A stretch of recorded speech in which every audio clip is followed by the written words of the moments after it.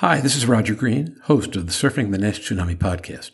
We are offering 3 separate conversations from Wednesday night's episode, previewing the 4th Global NASH Congress. Each conversation collects pieces of dialogue from throughout the episode with the same common theme. The theme of this conversation is non-invasive diagnostics. Sunil Hossain, Global Diagnostics Lead for GenFit, identifies some of the companies and technologies he considers most worth following. The entire group discusses the importance of finding tests with strong positive predictive value. And at the end, Jörn Schattenberg notes that the liquid test companies have a stronger presence at this Congress than the device companies and wonders why. The conversation switches topics but inspires thought and challenges assumptions throughout. You'll want to hear it. Sit back, listen, enjoy, learn, and when you're done, join the discussion on our LinkedIn and Facebook discussion groups.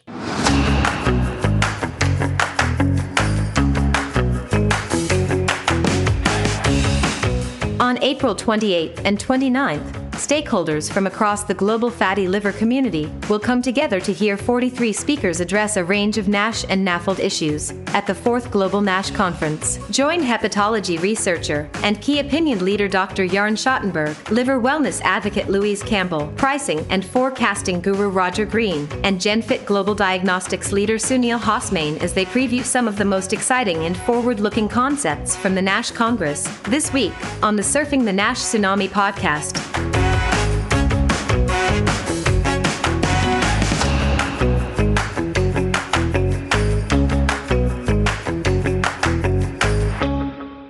Presentations on emerging diagnostic technologies. As far as I'm concerned, when I kind of take a broad look at some of these abstracts, a major theme that I'd like to follow is kind of emerging technology in the context of diagnostics. And, you can call it an A and a B to that. One of them is around new platforms. So some new proteomics things, new analytical technologies, new panels, for example. That's kind of one kind of broad bucket. There's probably like a handful of presentations along that axis, and then the other one is around kind of more of the novel use, and so there's been some interesting work from a prognostics perspective, looking at kind of predictors of outcomes and things of that nature. And these are kind of like two. They go hand in hand, but these are kind of like two kind of A and B to that kind of emerging non-invasive technology bucket that I'm looking to dive into. So, are there any particular headlines and descriptions that you think are particularly compelling there? Sure, I can give you a few. So just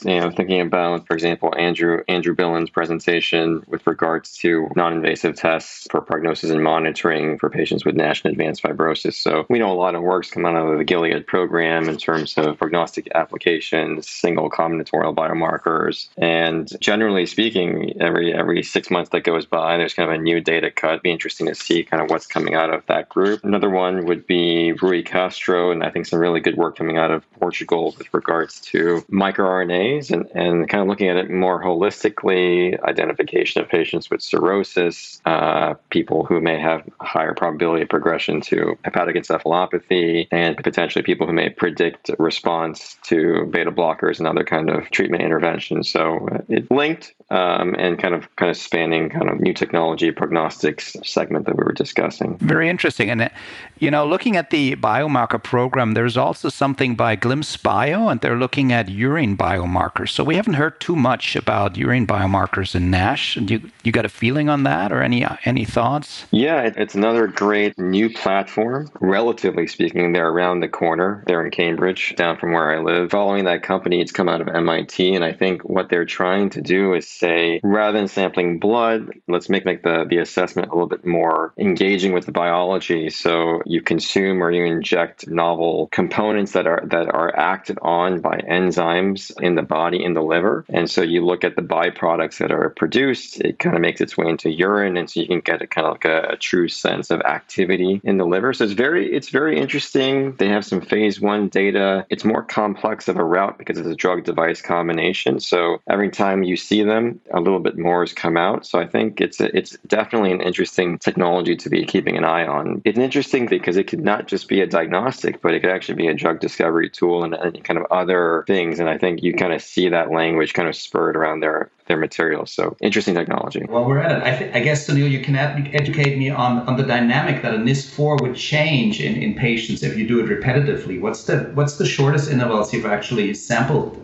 patients? We didn't intend to do it, but when we go back and we look at the data, we actually have NIS4 done paired amongst patients in the screening window and at baseline. And as you know, that can vary from a few weeks to a few months. Generally, there's no massive change in score, but you can begin to see, like in some patients, for reasons we don't understand, like 10-20% change in the score. It doesn't usually amount to like a different interpretation in terms of the result. And in particular, YKL-40 is one of the markers, seems to be one of the faster moving components. HbA1c is pretty stable in a short window of time. A2M is pretty stable, but the microRNA can move a little bit, and the YKL-40 can move as well. We don't know the biological significance of it, though. That's what we have to. No, but for sure, if you tell a patient about a trial, and Louise can comment on that, and we've discussed it before, they start changing things. They it's about the perception, it's about a physician talking to a condition, and people change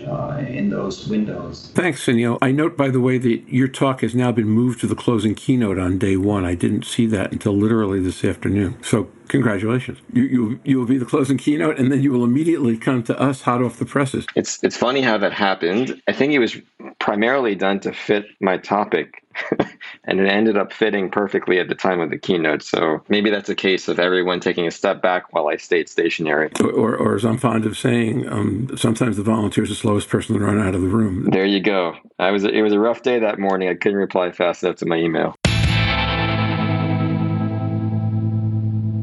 Improving positive predictive values.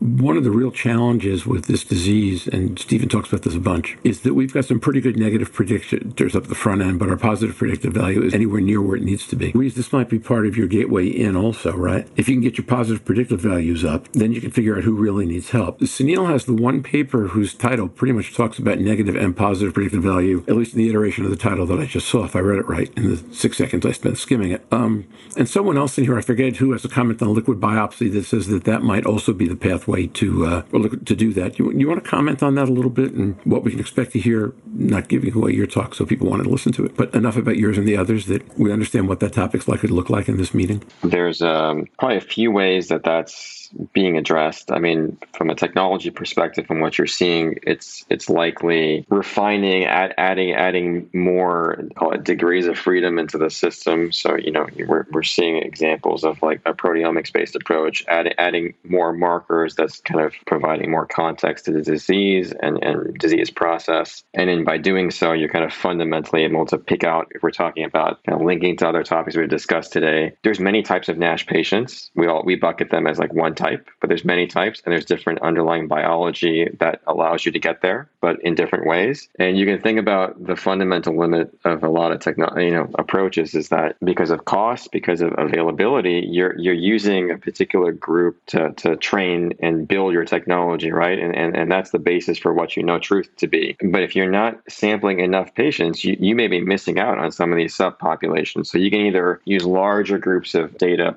cohorts, et cetera, or use more information per person. And I think you're going to see some talks geared around that way. And I think that's going to be one approach to improving the PPV, the positive predictive value of some of these approaches. I think the other one that's going to be important, it may be touched upon here, it may not, is you increase your pre-test probability. You're more intelligent in how you're putting people into the funnel to being tested. By the way, I'm not saying it's bad. I'm just saying it's, we know there's certain kind of simple factors to use, the type 2 diabetes, maybe obesity, and your BMI, right? Whether your transaminases are elevated or not. I bet you, right, as we learn more and more about the disease, it's a far more complex mix of risk factors that may feed into who should get tested. And when you have a better sense of who are those at risk, then you will feed them into the diagnostic window. And by virtue of that, because you've kind of pre-enriched, you'll see better performance on the other end. So I think these two ways are going to converge. Fully agree. And I'm going to just comment again here. But there's a lot of talk about the diagnostic pathways and patient referral pathways. And as we get better in identifying patients at risk,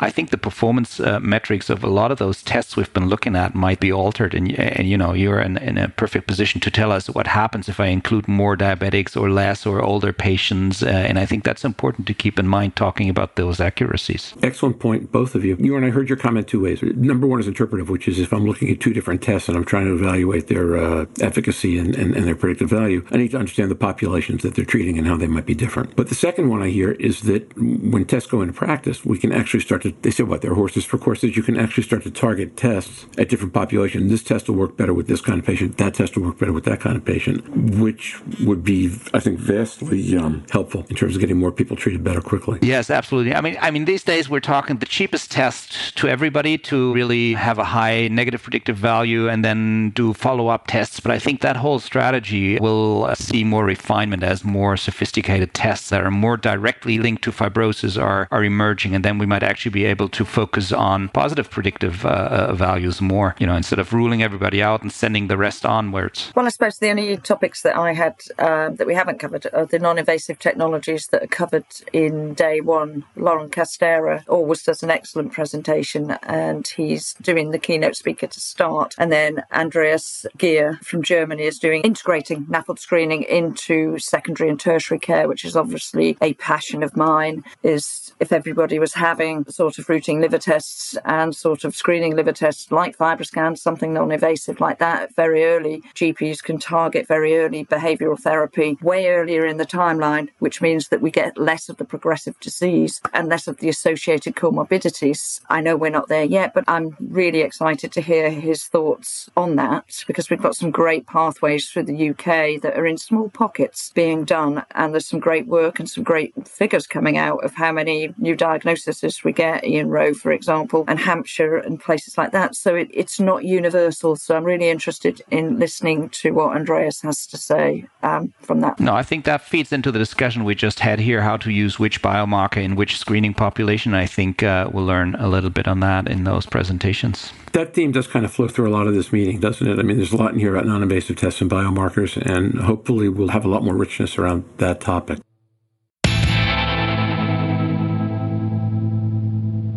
A final comment on NITs.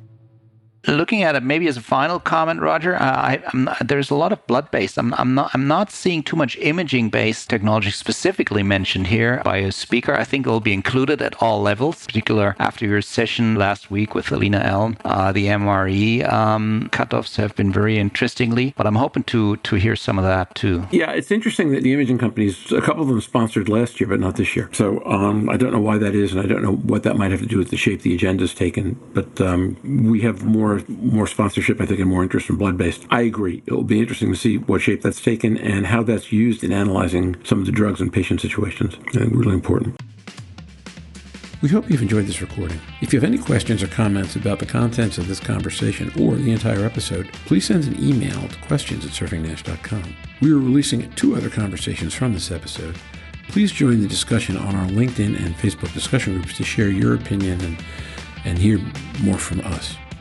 We'll release our next episode on Wednesday, April 21st, when Jorn Schattenberg returns, along with Stephen this time, to discuss his work on machine learning. I hope you'll join us then. Until then, stay safe. See you on the podcast. Bye-bye now.